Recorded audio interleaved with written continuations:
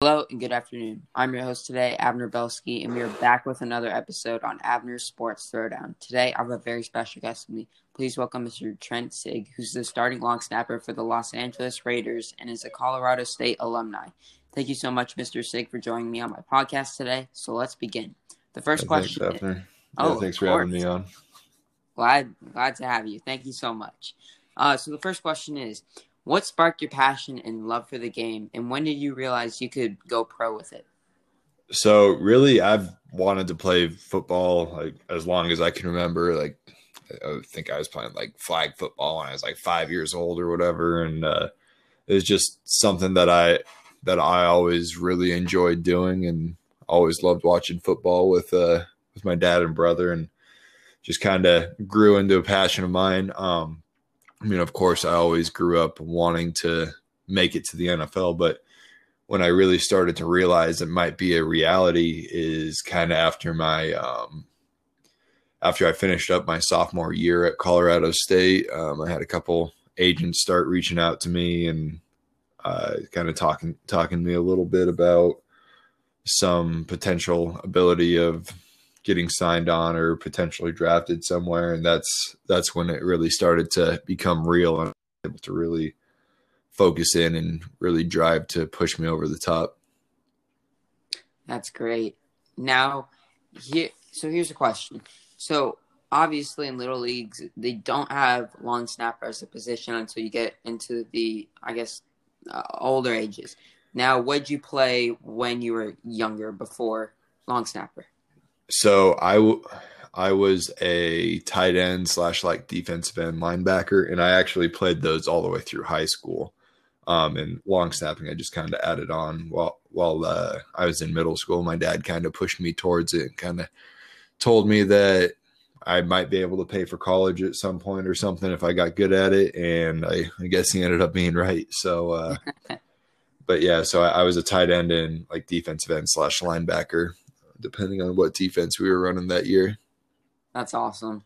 Now, do you ever miss tight end or defensive end, or are you just happy with long snapper? I definitely do miss it, and it was a big transition for me in college because in high school, I was out there literally every play of the game other than kickoff and kickoff return, and I felt like I just had such a big impact on the game. And then once I got to college and I was just long snapping, and I'd go out there and I had my 8 to 12 plays for the game. And it was an adjustment period for sure for me to feel like I didn't have as consistent of impact as what was going on. But it's definitely a role that I've gotten a lot more comfortable with and been able to settle into and appreciate my job for sure. I totally get that. And adjustments are hard, but it seems like it worked out for the best. It's going all right. So the next question is, so you have one of the most pressure-filled and underrated jobs in the league.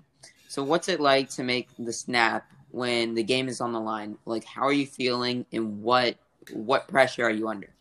Yeah, so we've been out there for a few game-winning field goals and a couple where we just got to get the punt off to really set our defense and put us in a position to win the game. And really, like you said, there's a lot of pressure, but it's kind of what I've become accustomed to. And Coach Versace does a great job of kind of trying to simulate that pressure during practice and everything.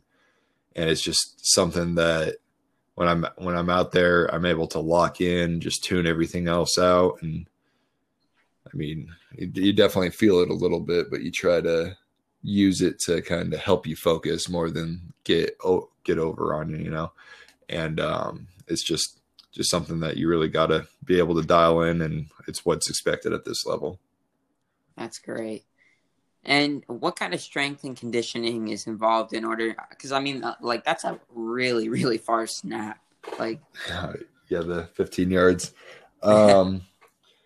Yeah. So I guess a lot of it's just comes with the natural strength of working out other parts. There's a lot of core and flexibility involved in being able to snap with a decent velocity to get the ball back there, because don't want to get too much into op time or operation times and everything, but the faster I get the ball back there, the more time AJ has to be able to get a good punt or set the ball and get a good punt out there. So that, but we also are battling to try to get it off before the punt return unit's able to rush and get some real pressure. So there's a lot going on with it, but really a lot of it's core strength. I really try to train myself like I am like a tight end or linebacker. I mean, those guys are a lot more athletic than me, but I try to keep up with them in the weight room and do what I can. So That's great. And I'm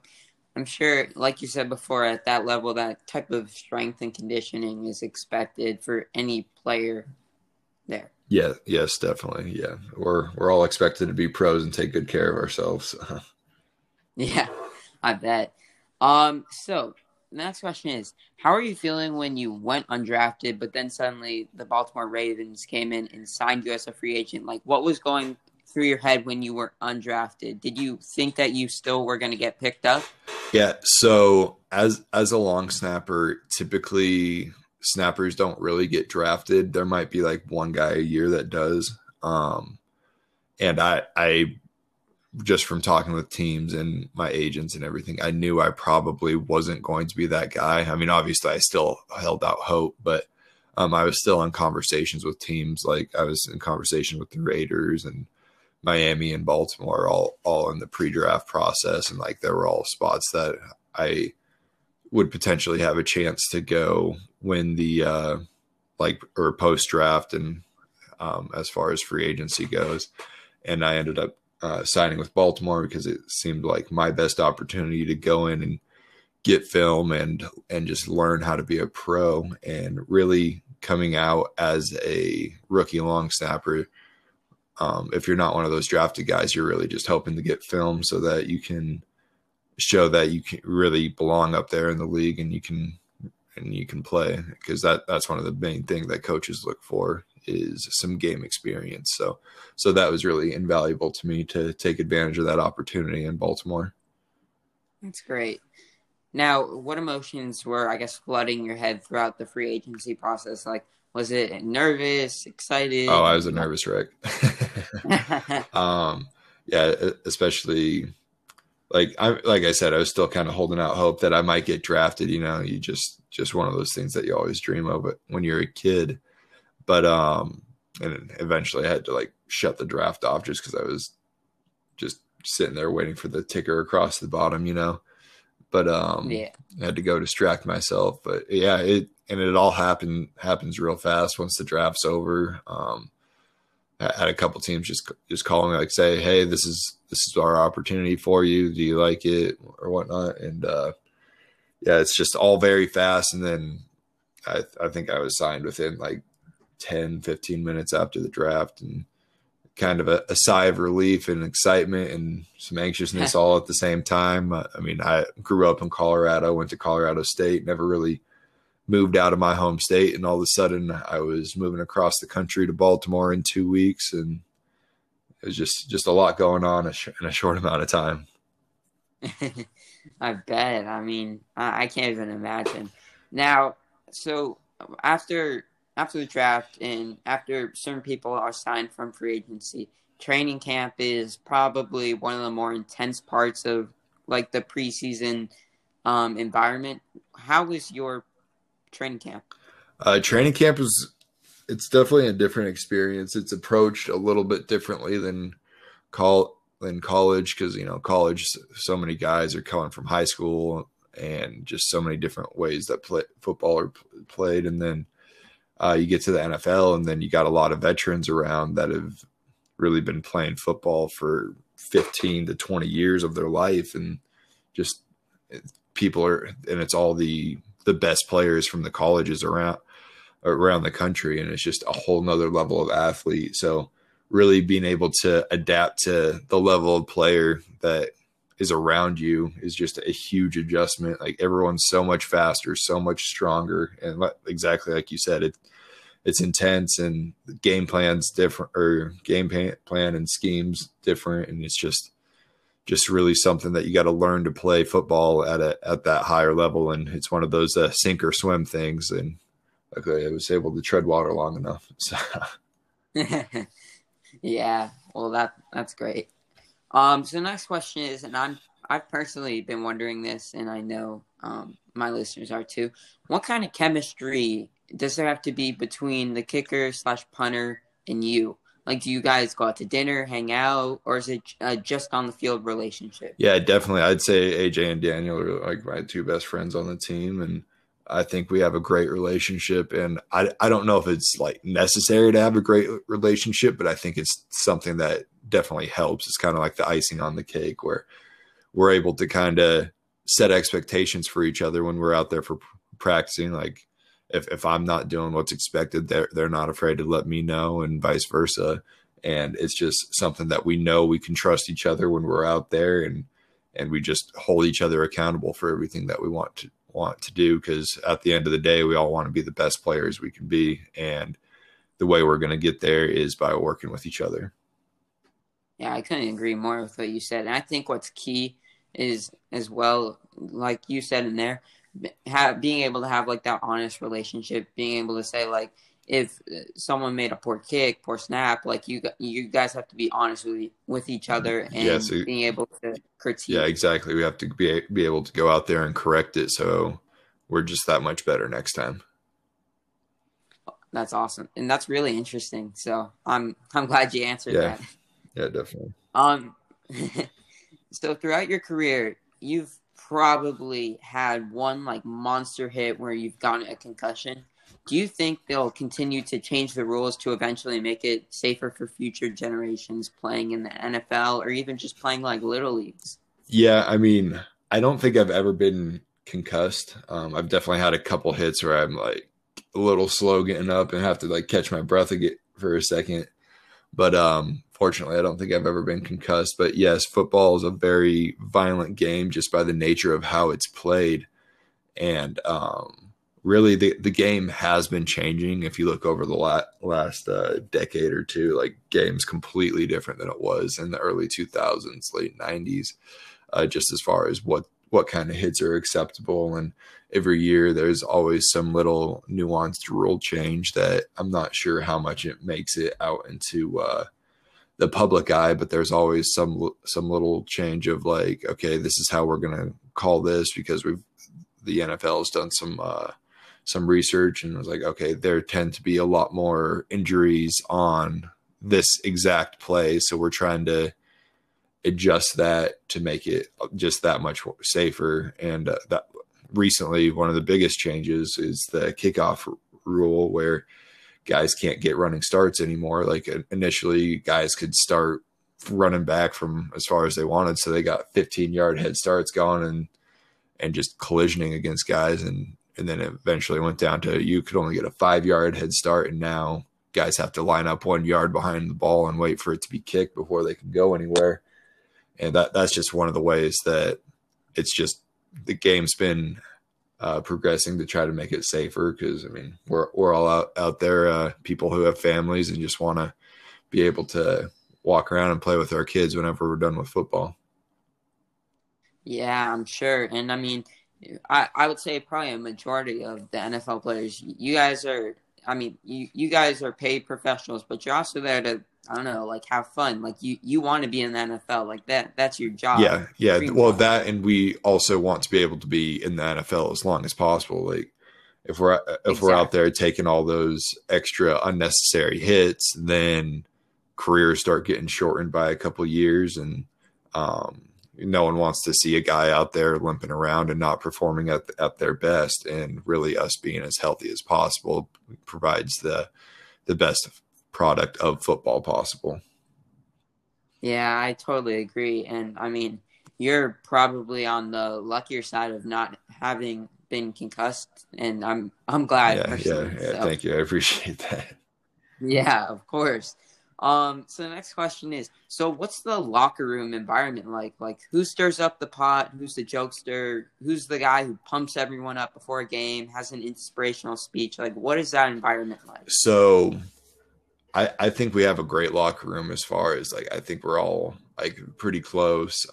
There's a good sense of camaraderie. Like I've been on some teams that or like throughout college and everything. Like some teams that like really feel close and tight knit, and I think that's something that's really in the last couple of years been showing up with the Raiders. We all want what's best for each other, and we kind of have that just feeling of togetherness. Honestly, I don't know if there's really anyone that really stirs up the pot, at least in the context I'm thinking of it. But I mean, Jalen Richard pregame, he's always in there, has his speaker going, getting everyone pumped up during pregame. I'm actually not really in the locker room for the pregame speeches, just because of when we go as specialists go out to warm up and everything. We go out like 20 minutes before everyone because we're trying to get all our warm up done. So because we take up a lot of the field, so we kind of get all our stuff out of the way so all the other positions can come out and do what they need to do. So I'm not really in on the locker room for that part, so I don't have a great answer for you there, unfortunately. Oh, you're good. But I mean, it sounds like for the most part you've got a pretty supportive family. Like Yes, team. yeah, exactly. And I think that's one of the things that Coach Gruden has done a great job of driving home in especially these last. I guess he's only been there for 3 years, but yeah, just while he's been there, just wants us to all be brothers, to play as brothers, wants us to trust each other and really be tight knit as a team.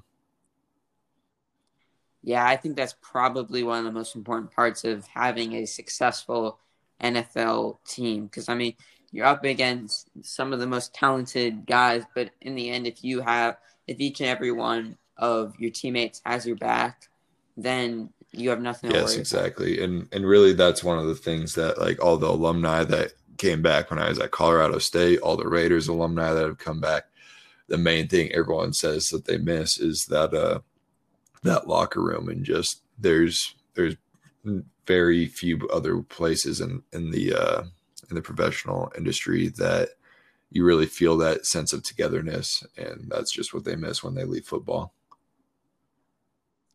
I bet. I mean, once you're on a team with someone for probably even like a season, I mean, you have that connection. Yeah, you just go through so much together for that year, just the highs and lows of the season, and there's just a lot that happens. That's true. All right, so I'm sad to say, but this is our last question of the day. So, I like ending my interviews off like this. So, if you had one piece of advice to give to my audience, what would that be? Really, the biggest piece of advice I can give is to just really get your priorities straight and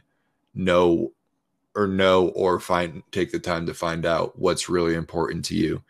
And whether it's becoming a professional football player, becoming a teacher, and just anything in between, whatever you want to do with your life, make it a priority.